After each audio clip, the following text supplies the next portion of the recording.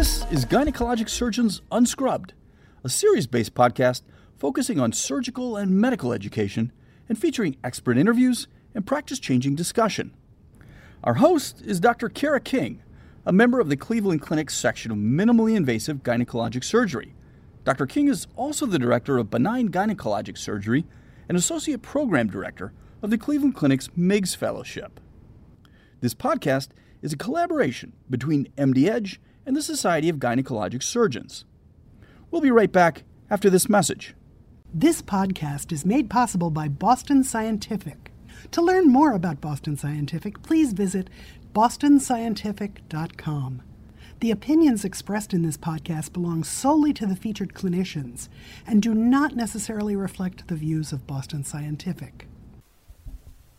Welcome to part 2 of our interview with Dr. Ted Lee. In this episode, we will dive into the importance of critical video review, the variations within endometriosis surgery, and characteristics that make up an expert surgeon.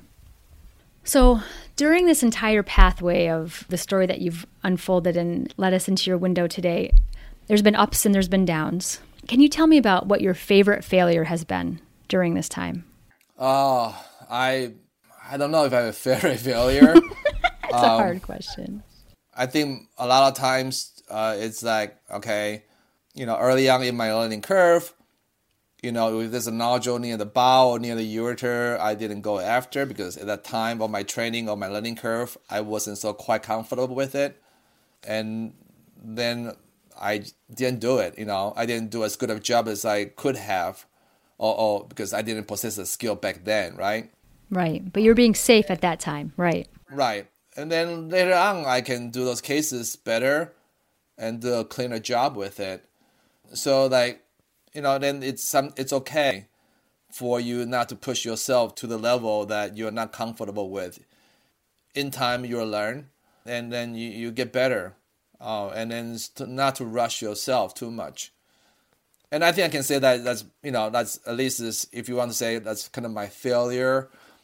It's things that I could have done better, and at that time I didn't have the skill.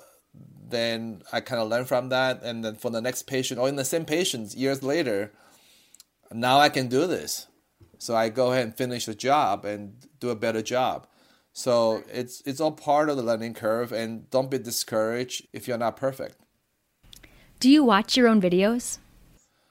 Yeah, I did. When you are ready for live surgery is when it's hard for you to edit your own video. Because it's so amazing. No, just, it's harder. Then you have to pick and choose. Yeah. You kind of get mesmerized by some of the dissections and so on, and then you just, actually I don't really need this part in my video. So you're gonna have to pick and choose. Yeah, so if your surgery can look like edit video, and then you may be ready for live surgery. Then you're ready. Yeah. Yeah. My favorite line when I worked with you was, we record every single case, and I still do, but you'd always be like, push record. You never know when you're going to make a miracle. I loved it. Because you never know what's going to happen, right? So always push record. I call it masterpiece. Shoot, masterpiece. Yeah. You're right. Yeah, well, no, because, it's like a lot of times what we do is, in some ways, like craftsmanship, right?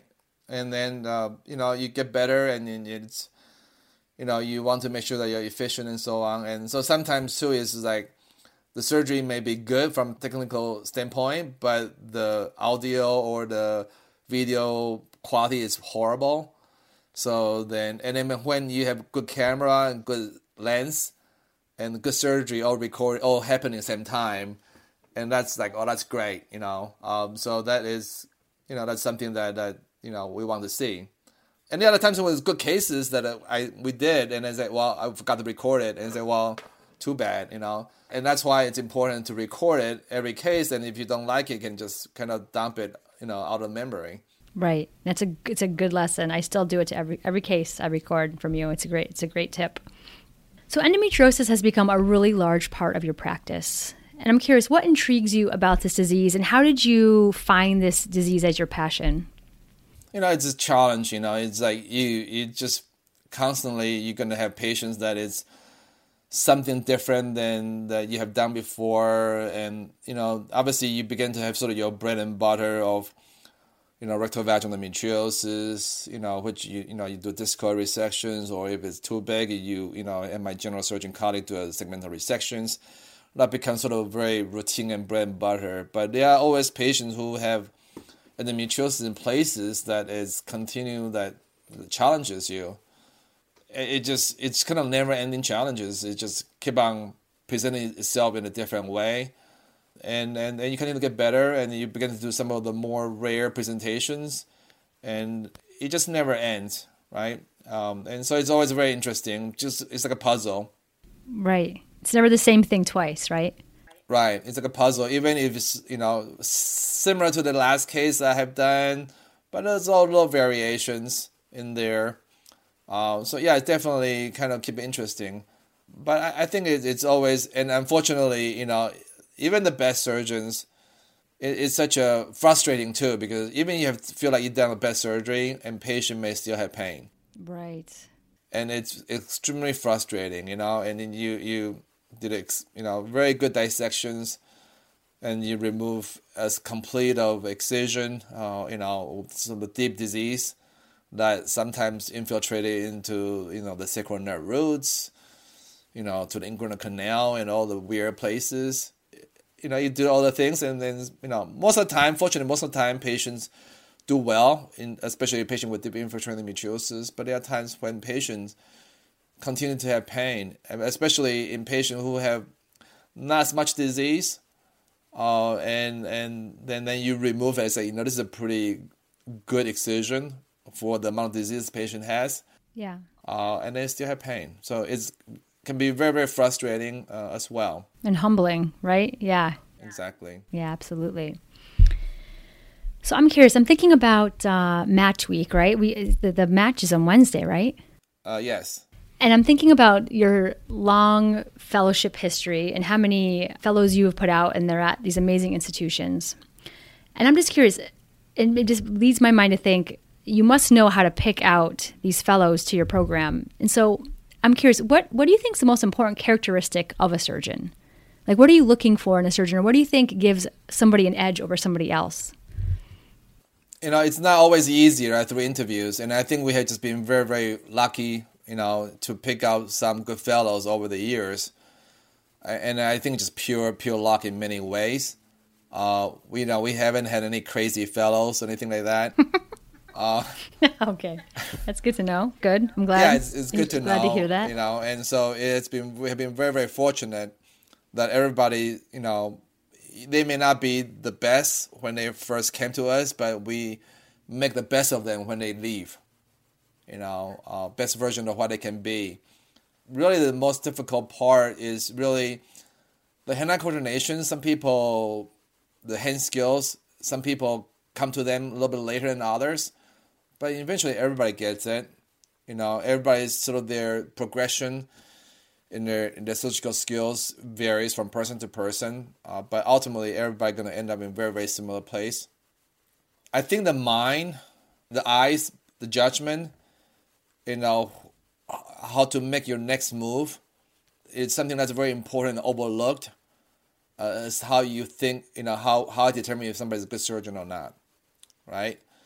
So sometimes we get too mesmerized by some crafty moves that you make that looks so cool, has a very, very high wow factor, right? But that's not what makes a good surgeon. A good surgeon is be able to kind of see through things and be able to decipher with all the distortions, be able to figure out what the next move is. Like little movement that you make and that allow you to see little tissue planes. That is something that's, I don't know how to teach that. I can verbalize it as much as I can. I think eventually with experience, people pick that up themselves. But I think that's kind of distinguish somebody who is, very, very good to somebody who is just, good, but not at the elite level, right? And it's just be able to see through things. And the hand-eye coordination, I think, is actually a basic things that most people should acquire, right? And then be able to apply that. How to apply your skills is actually harder to teach than learning the skills. You're so right. And watching you like dive into a retroperitoneal dissection that's completely fibrosed, and just watching it just like unfold into all the spaces that you know should be there. Like it's such subtle moves that you're doing, like finding those spaces. And we say, talk to the tissue, create space. Like these words like echo in my brain in all of these hard cases. But you're right, teaching that is really hard. And I think video review, that's where video review really comes in, where I've watched like 9 billion of your videos and just watching it again and again and again and getting the subtleties of what you're looking for. I think video review comes in. It's a key part of how you teach that. And also watching videos, and I think I told you this and told many fellows this as well. It's how to kind of watch video critically. Exactly. It's a skill that you know sometimes you watch it and you kind of learn nothing from it. So it's very, very important to kind of have like an objective is what I want to learn from watching this video, and then sort of subtle movement. Most people do surgery without really paying attention to how the instrumentation's interaction with the tissues that you're working with. And you have to make certain moves to gain information. And a lot of people don't do those moves, and they just cut. They don't really get information as to what's behind certain structures. They don't interrogate the tissues to get that information. And then find the spaces, find the weakness, and be able to come up with a solution for the problem. A lot of times you go in with a case, you have a preset ideas as to, okay, this is how this case is going to go, but you may not go that way. You can have to make adjustment along the way. Be flexible, right? And be creative. You've taught me that as well. Is creativity in the OR, I think, is so important. It's something that it's hard to teach that as well. Like having that brain of being flexible and creative. And like you've taught me the importance of doing things the same way every time, but not, if that makes sense. Like same setup. Well, I mean, you need to have the foundation. You need to have a foundation before you become creative. And that's very, very true in like, you know, in many sort of Asian craftsmanship. Are trained to be a sushi chef. You know, they would make you sure that you wipe the floor first before you do anything, right? They won't even teach you how to cut. Exactly. You have to learn humility first. Right. And then so that's how, you know, and then sort of build on foundations, and that's what you need to do. And most people want to skip ahead and just go, you know, go much higher than they are capable of. So yeah, it's important to have foundation before you become creative. Yeah. And I love watching videos with a purpose. I love how you said that. It's so true. Like just watching a video to watch a video it's almost a waste of your time, right? Like you need to have a purpose and watch very specific things to get the most out of it. So I feel so lucky to have trained under you. Oh, you're so kind. No, I'm serious. You are one person who's truly, you've changed my life, and I'm just so fortunate to have you. So thank you. The other thing I mentioned too is like always keep on learning too. Okay, and I think there's many good surgeons in the world, and I know, you know, I can still learn from them. Be flexible in your thinking and don't think you are the best. You know, there are so many people you can learn from, not only from the masters throughout the world, but also from the people you work with. And then, you know, you get inspiration from little things. And then so just be humble and keep on learning, because that's how you get better. And then that's kind of the things that I like to do is my techniques evolve over the years, right? And so I keep on changing. I changing my technique, and I said, well, this wasn't as good. I want to make it better. So there are fellows who learn from me, you know, when I was doing certain things a certain way, and, you know, a few years later I was doing something different. And so it's always continue to evolve and change and not be satisfied with what you have done before. I love that. Constantly yearn for better and appreciate new sets of eyes. Like sometimes the anesthesiologist will look over the drape and be like, "Hey, have you thought about XYZ?" I'm like, "Hey, nice! Like you're part of the case. A new way of looking at it." Yeah, that's great advice. Yeah, just keep your mind open and don't always, you know, tradition is good, but always be able, you know, say let's do something different, you know, and then always challenge. You know, it's like, well, there are maybe something better. We don't want to be stuck in the same thinking process, because things change. Be open-minded. People change. Somebody who you thought were bad surgeons before, they may be better, down the road. Don't kind of label them and then not change that. I think people do change. People obviously can change from, worse to better, but they can also become worse over time too. So always keep your mind open and not label people. I think it's important. Absolutely. And instruments can come and go as well, right? Like 6 months before I graduated fellowship, the Morse-Slater went away. And we based my entire life on getting big things out of small holes. So now what? So yeah, being flexible, I think, is important. Yeah, and then we were making our homemade in-bag morcellation, mechanical morcellation. We were making different methods to do that, and that was quite fun. Very creative to do that. Yeah, painful at times, but fun. But now we do everything by manual morcellation by hand now in the bag. But we were doing mechanical morcellation within the bag. Well, we have the bag that's insufflated with air, and the specimens within the bag itself, and we are morcellating through that. Right. That was fun. Everyone had to think so critically on how to do it. Every case was a little bit different, tweaking it. Yeah, and the bag was pushing all the bar out of the way, so it was very safe. Yeah, it was like a hefty bag in there. Yeah. Exactly. Yeah. Great. So it was definitely, kind of evolving, and obviously, when UPMC banned the entire mechanical morcellator, then we just couldn't do that anymore, because I thought that was actually a very viable option to do a contained morcellation within a bag, in a very inexpensive way to do it. Then I got taken away. It's true. Yeah. So you are upcoming president of AAGL. Right. 2020?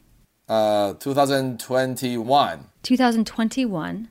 So you're in the midst of planning 2020's meeting. Is that right? Yeah. Can you give us any sneak peeks? Can you give us any inside scoop on what it's going to be like?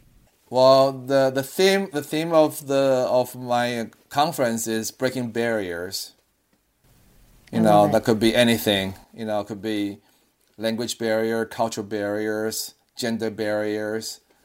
It could be mostly self-imposed barriers, things that you think you cannot do or not able to do, and you can actually do it. Sometimes in life, you just need somebody else give a little push, take the little obstacles away for you to go further. And so that's what the gist of what the conference is about. Oh, I love it. It's about breaking barriers so that you can go to the next level. There are plenty of good surgeons in the world. They don't speak English that well, but we can still learn from them. Absolutely. So, and then sometimes we force them to speak in English, which is not their best language that they feel comfortable with. And so some of the educational value is lost as a result of language barrier. Then we want to break that. Yeah, so kind of like the general theme is breaking barriers. And you could there are many different ways to look at it, but it's what we plan to do. It's elevating everybody. It's true. No matter where you're at in your career, elevating everybody up. I think that's right, an awesome exactly.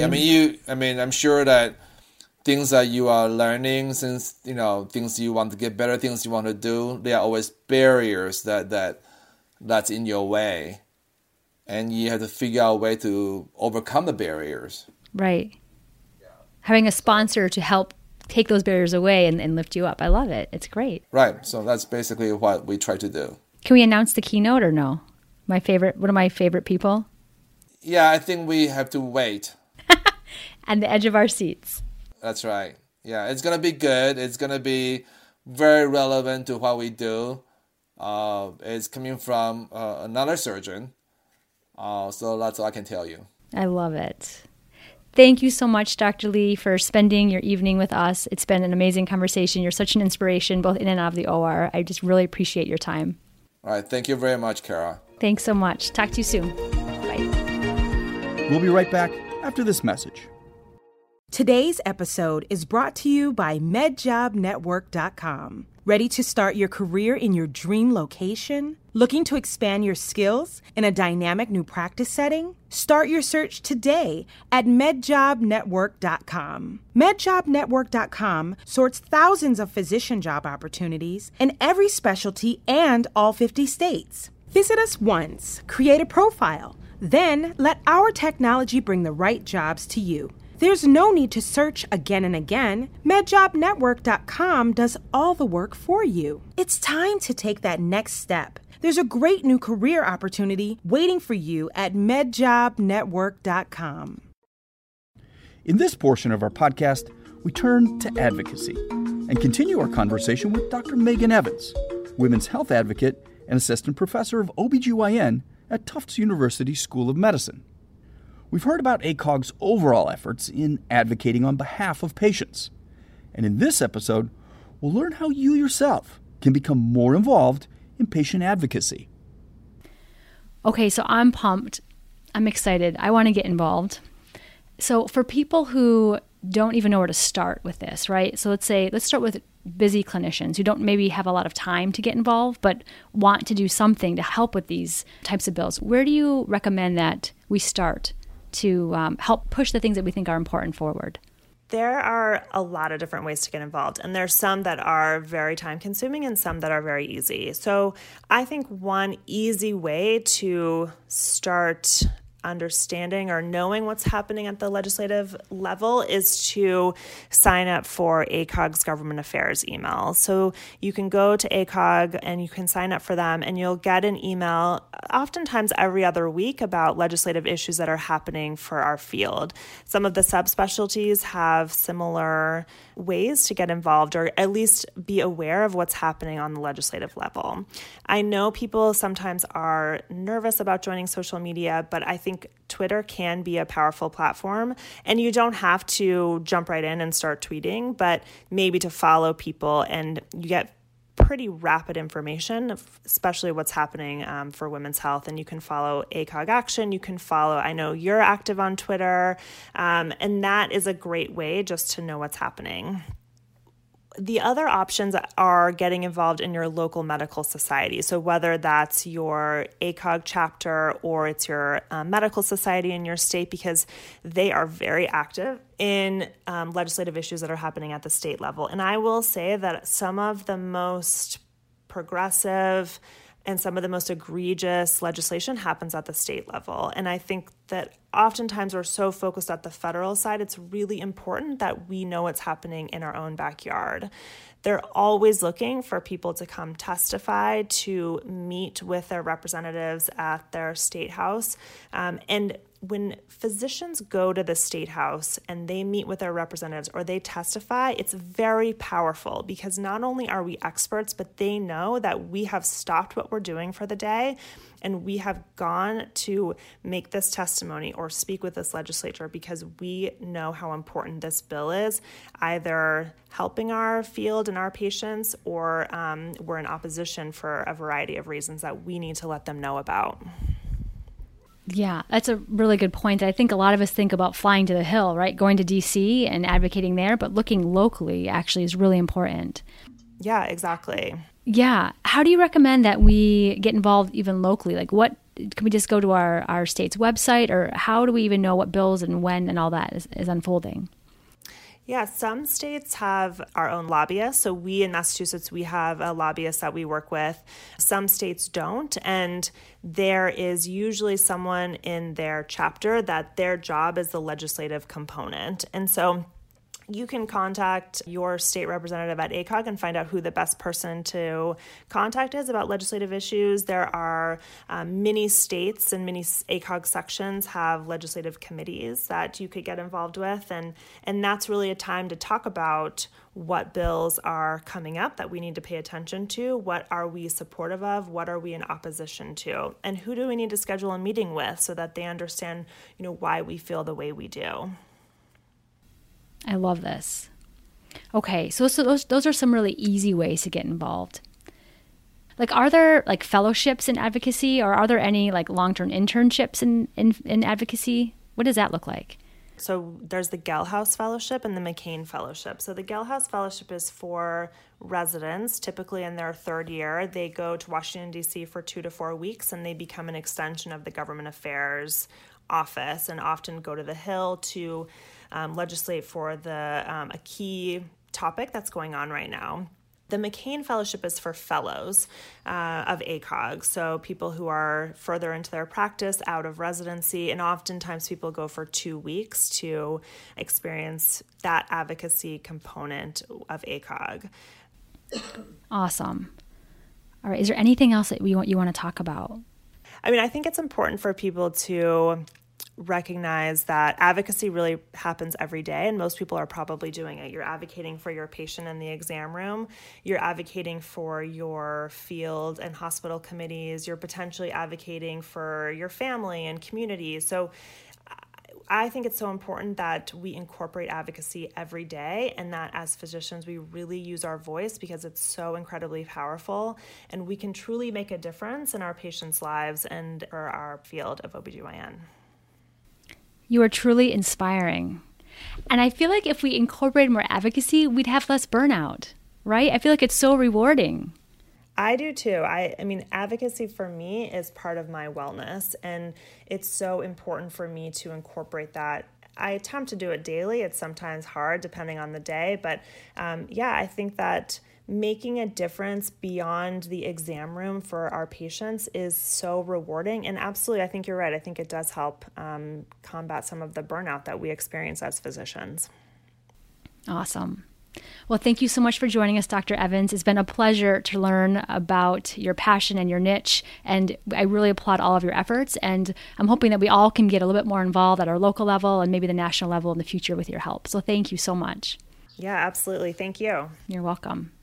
And that's all for this episode of Gynecologic Surgeons Unscrubbed. Join us next episode for more expert insights and perspectives. From all of us at MD Edge and the Society of Gynecologic Surgeons, thanks for listening.